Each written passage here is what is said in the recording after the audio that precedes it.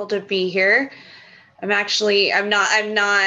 I don't want to speak. I want to be hiding under my blankets with my anger and frustration today. And I think that Tej probably knew that when he texted me this afternoon or called me this afternoon and asked me if I wanted to speak. So um, I'm grateful to be here because I know that I should be.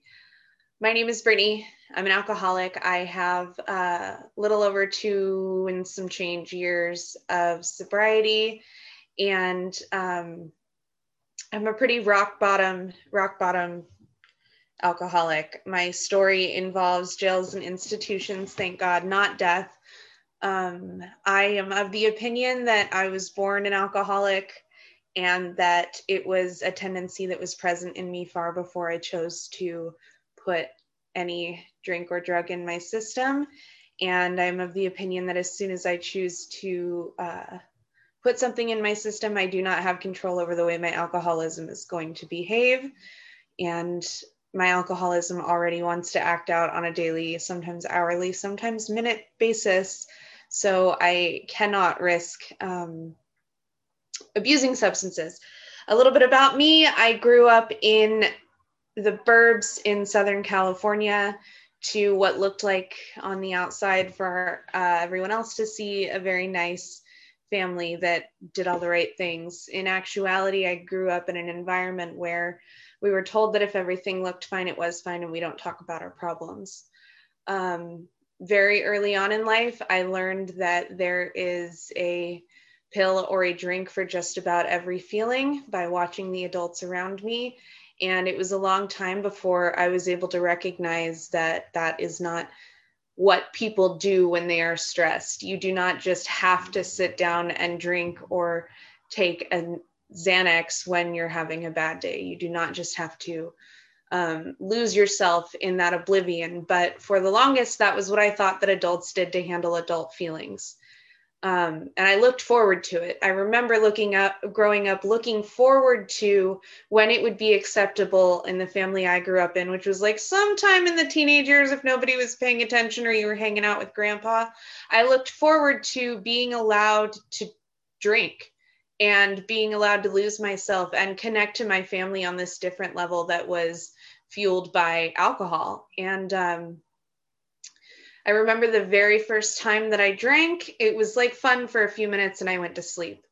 And I was a late bloomer in terms of ruining my life. I didn't, not late, but I didn't party. I wasn't one of those kids that was like sneaking out of the house and getting drunk on weekends. The very first time I got drunk, I was at home with my mother and one of my best friends. We all drank together and I went to sleep. It wasn't until I was of legal drinking age that I experienced this night where everything was bad and everything was painful. And I went out with some friends to hang out at some apartment and I drank past the point where I was tired. And I remember sitting down on this stupid beanbag chair in this like ridiculously cliched movie version of what a dude's apartment looks like and feeling this floaty feeling and thinking, oh, this is why people drink.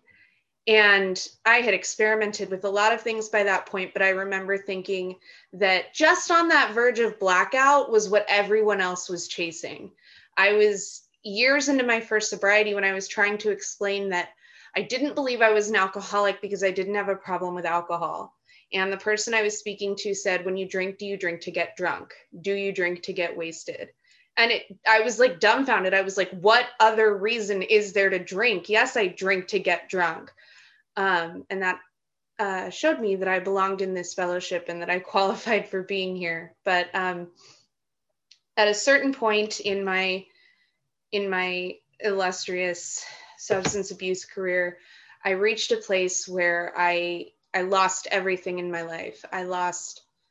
Due to my alcoholism, I found myself in prison at almost 25 years old. I turned 25 in county jail. I was on the nightly news for stealing someone's car, a senior citizen's car, in a Walmart parking lot in the middle of the night. And spent 6 months in jail where I still didn't believe that the substances were the problem. Like I had this separation between myself when I was in my alcoholism and myself dry, and I still went back in county jail over and over again to take any substance that I could. But I believed that I was sober because I wasn't drinking or using every day of my life. And I went to prison for a couple of years, and I thought I was having what I heard in prison AA was a spiritual awakening, because I found a faith path that spoke to me. I found something that felt like a higher power I could connect to, but I had no program. And I got out of prison and went through a program. I went through treatment. I started working in treatment. I started going to school to help people through a program. And I was like, would go to meetings because my friends went and I knew that I was supposed to, but like I had God and I worked in rehab. So obviously like everyone else could see that I was doing fine. And that thing came up again of nobody can see that I'm miserable, so I must not be. And I sustained this weird fake sobriety where I told everyone this like heroic story of having gotten sober in a jail cell, except for those 5, 6, 7 times that I got high in a jail cell.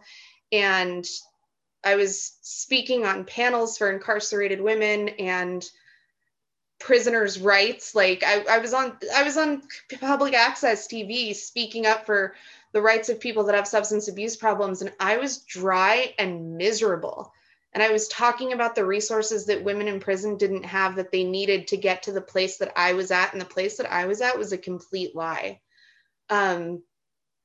Which brings me to the end of my first sobriety, as it wasn't, but I had one bad day too many, and I heard a woman in a meeting say you should never have a backache and a page of resentments at the same time.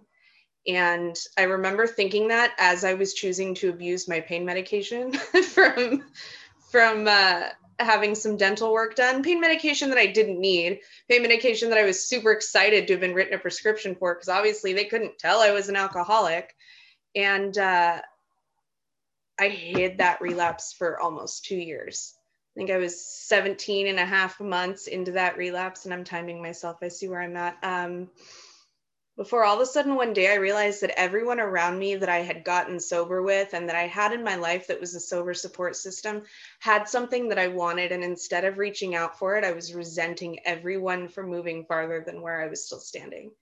And like, I got mad that my parents didn't call to tell me happy 5 years on what wasn't my 5-year birthday, but like they didn't know, but like, how dare they not call on my fake lying birthday? And the pandemic happened and the whole world shut down. And at one point my relationship shut down and all these things happened. And I felt this huge moment of like, oh shit, I got to talk to God. And I called this woman that had the strongest program that I knew. And I said, I've been lying about my sober time for 17 months and I need to get sober and I need to do it right now. That was the day that Los Angeles got shut down. I met her and she gave me my step 1 assignment. And my life has dramatically changed in the past year. I have people in my life, like I don't just hate people anymore. Like I thought I just hated people because that's what we think, because people suck. But like I can be friends with other people who hate people and call them when I'm angry at the whole world. And today I got so fucking angry. An hour ago, I was so angry. 20 minutes ago, I was so angry that me 6 years ago would have been firing off fuck you emails to everyone I knew. And me right now got a text from my sponsor about how the whole grouch and brainstorm are not my option because I'm a sick alcoholic and what I need to do is pray for the people that I'm angry at. I have a beautiful life that feels honest and authentic and real. And I have a higher power that doesn't judge me on days when I want to tell everyone to go fuck themselves, but also walks me through that feeling to be of service. And I have a much better relationship with everyone in my life. I've made amazing strides with my family that I never thought I would make because I was so busy talking about how my family would never change and these abuses that I suffered would never get better and these people would stay sick. But I'm not as sick anymore. And I was able to walk into just this last week incredibly difficult conversations with people that I have done wrong by and justified because of the way they wronged me, and say, I'm sorry and I love you and I want to move forward, and ask God to remove resentments before I walked into conversations I thought would never go well. And in the last 7 days alone, I've seen so many examples of the way this program works. Even when you think it won't, even when you don't necessarily believe it's going to happen, as long as you believe that you're supposed to believe it, it's magic. Like, this AA is magic, and I thought it was complete bullshit and everyone was just pretending to be happy here because it's what we're supposed to do to earn our way back into society. And that's not the case. So I'm grateful to be here, and I'm grateful that you asked me to speak, Pej. My timer's going off. Thank you for letting me share.